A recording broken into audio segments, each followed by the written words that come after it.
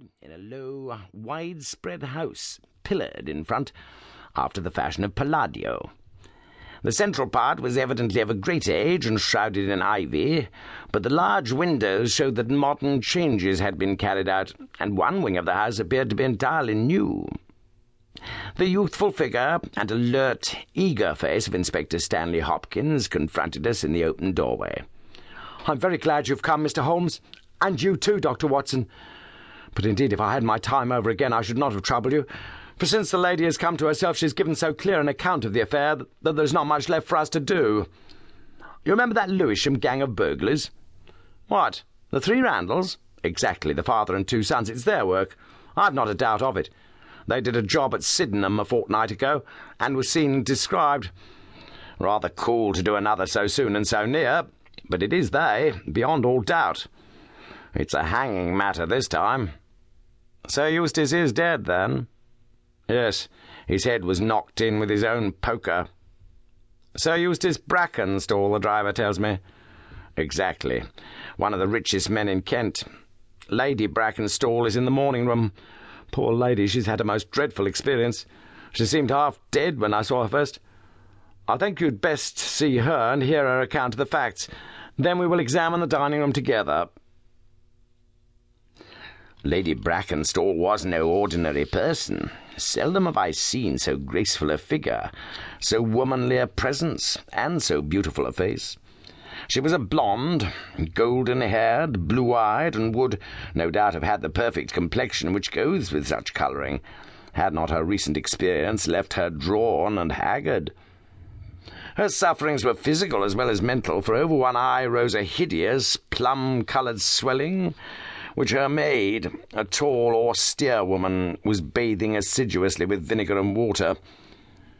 The lady lay back exhausted upon a couch, but her quick, observant gaze as we entered the room, and the alert expression of her beautiful features, showed that neither her wits nor her courage had been shaken by her terrible experience.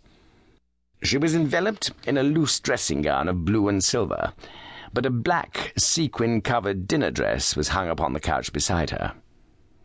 "I have told you all that happened, Mr. Hopkins," she said wearily. "Could you not repeat it for me?" "Well, if you think it necessary, I will tell these gentlemen what occurred. Have they been in the dining room yet?" "I thought they'd better hear your ladyship's story first." "I shall be glad when you can arrange matters. It is horrible to me to think of him still lying there." She shuddered and buried her face for a moment in her hands.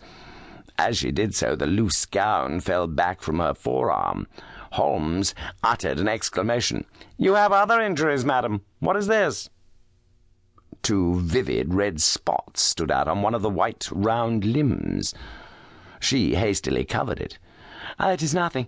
It has no connection with the hideous business of last night. If you and your friend will sit down, I'll tell you all I can. I am the wife of Sir Eustace Brackenstall. I have been married about a year. I suppose that it is no use my attempting to conceal that our marriage has not been a happy one. I fear that all our neighbours would tell you that, even if I were to attempt to deny it. Perhaps the fault may be partly mine. I was brought up in the freer, less conventional atmosphere of South Australia, and this English life, with its proprieties and its primness, is not congenial to me. But the main reason lies in the one fact which is notorious to everyone, and that is that Sir Eustace was a confirmed drunkard. To be with such a man for an hour is unpleasant. Can you imagine what it means for a sensitive and high-spirited woman to be tied to him for day and night?